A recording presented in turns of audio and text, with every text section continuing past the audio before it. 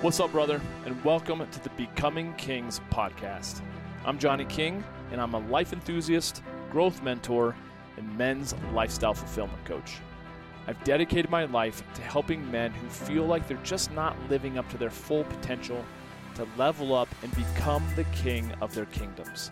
So, whether you've been feeling stuck, or numb, or extremely angry with not living up to your greatest potential in any area of your life, then I'll be in your ears every week, dropping some truly transformative episodes to help you become a man that you're proud to be. I'm glad you're here. Let's get to it.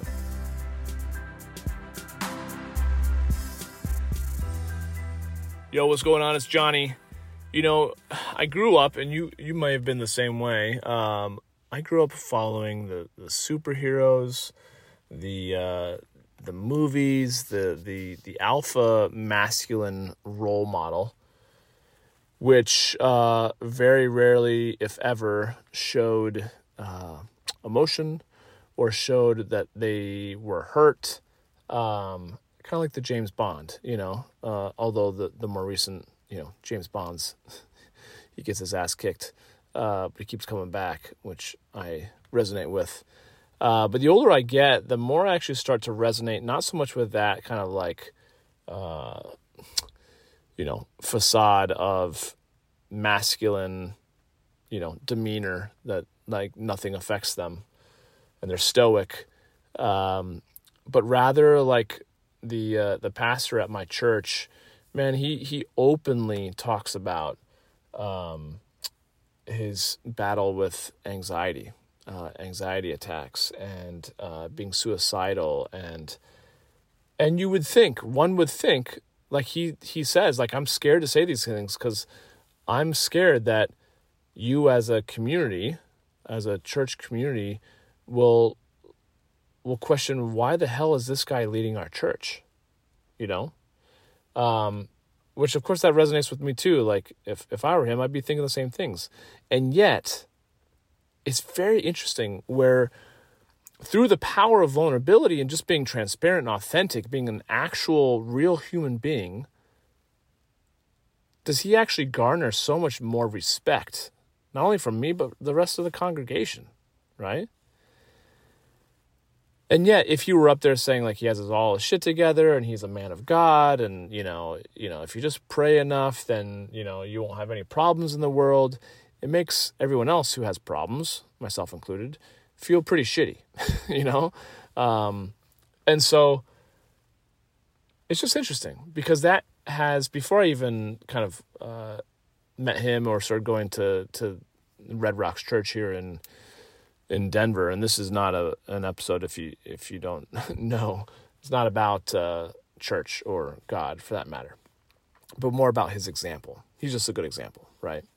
But even let's just even say Tony Robbins. I've probably been to 20 plus live events of Tony Robbins, and the more events I go to, the more new stories I hear from him of where he talked about, like, when he was younger, man, he really struggled with, newfound wealth and then power and then insecurity, taking advantage of women per se or different relationships, and it's like, oh, he is a human being, where it's very easy to look at him as the 60-year-old something who has all his shit together, super successful, and, it's easy to put him up on the pedestal.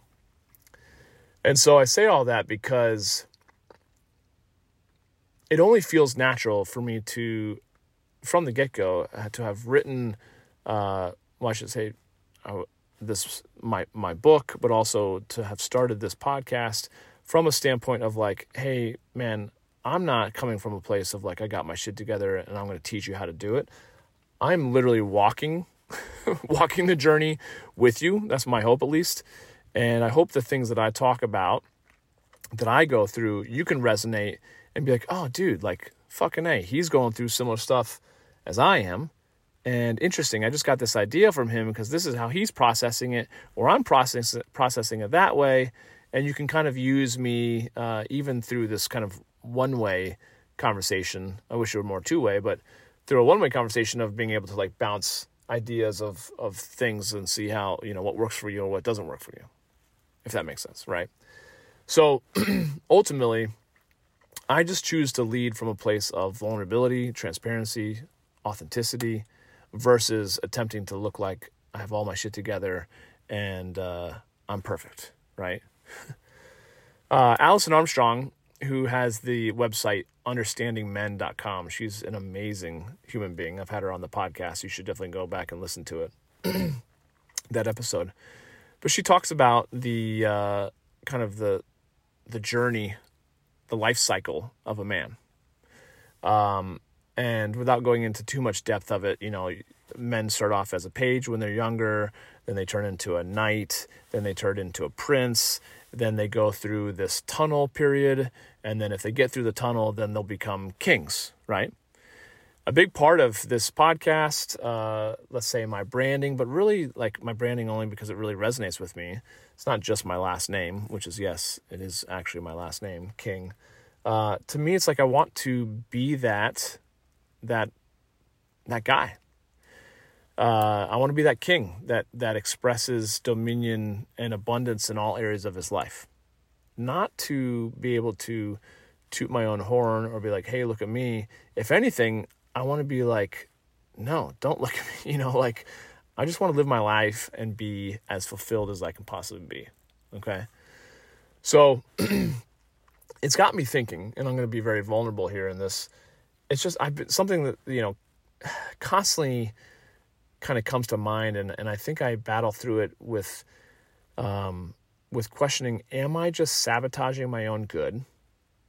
Or is it just part of the growing process? Okay. And what I mean by that is I go through phases. And currently I'm in a phase where sometimes I think I get so frustrated or I get so down on myself, so judgmental, I feel so alone. I literally want to give up on everything. And so in the last couple of weeks, I've been traveling. I was in St. Louis. I was in Florida. And sometimes when I can get away, I can get some clarity. And not that I've necessarily gotten clarity per se on this whole idea, but the idea has been, what if I no longer was doing coaching? What if I was no longer doing podcasting, didn't promote my book? What if I no longer had social media accounts and I was no longer on social media? What if I only did, let's say, real estate investing, which I absolutely love, right? I still do that already, but I split time between that and other, streams of income as well as my coaching business. And so I question, like, man, I'm definitely all for, me personally, keeping life as minimal as possible. I want as little stress as possible.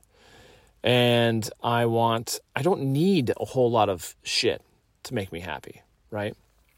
What I prefer to invest in are things that create memories, things that help improve me as a man, as an individual, like education. I love to travel. I love to learn things. I love to be with people. And I do feel like a lot of times I've created a business now that is based upon, since it's a personal brand, based on me showing up, promoting myself, putting shit out on the internet, all stuff that I actually don't really love to do. Do I mind it? I don't mind being, out there. I don't mind putting myself out there. I really do enjoy this podcast. Actually, I enjoyed, hearing what people have taken from reading my book. The actual writing of the book, that was sucky. I'm going to be totally honest on that one.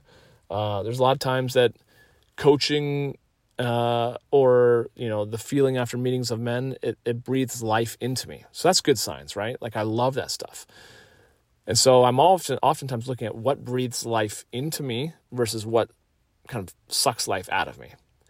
And so rather than maybe throwing it all down the drain, I wonder, if I could find someone who could do all my social media, someone who could I could pay to follow me and create content, like that would be pretty cool. Like, can I afford that right now? Maybe, I don't know. But just pie in the sky, if money were an issue, would I love to have someone do that so I wouldn't have to do it? Hell yeah. And would I keep doing what I love to do? Yeah. Okay. If that's the case, well then keep going. Because sometimes I feel like,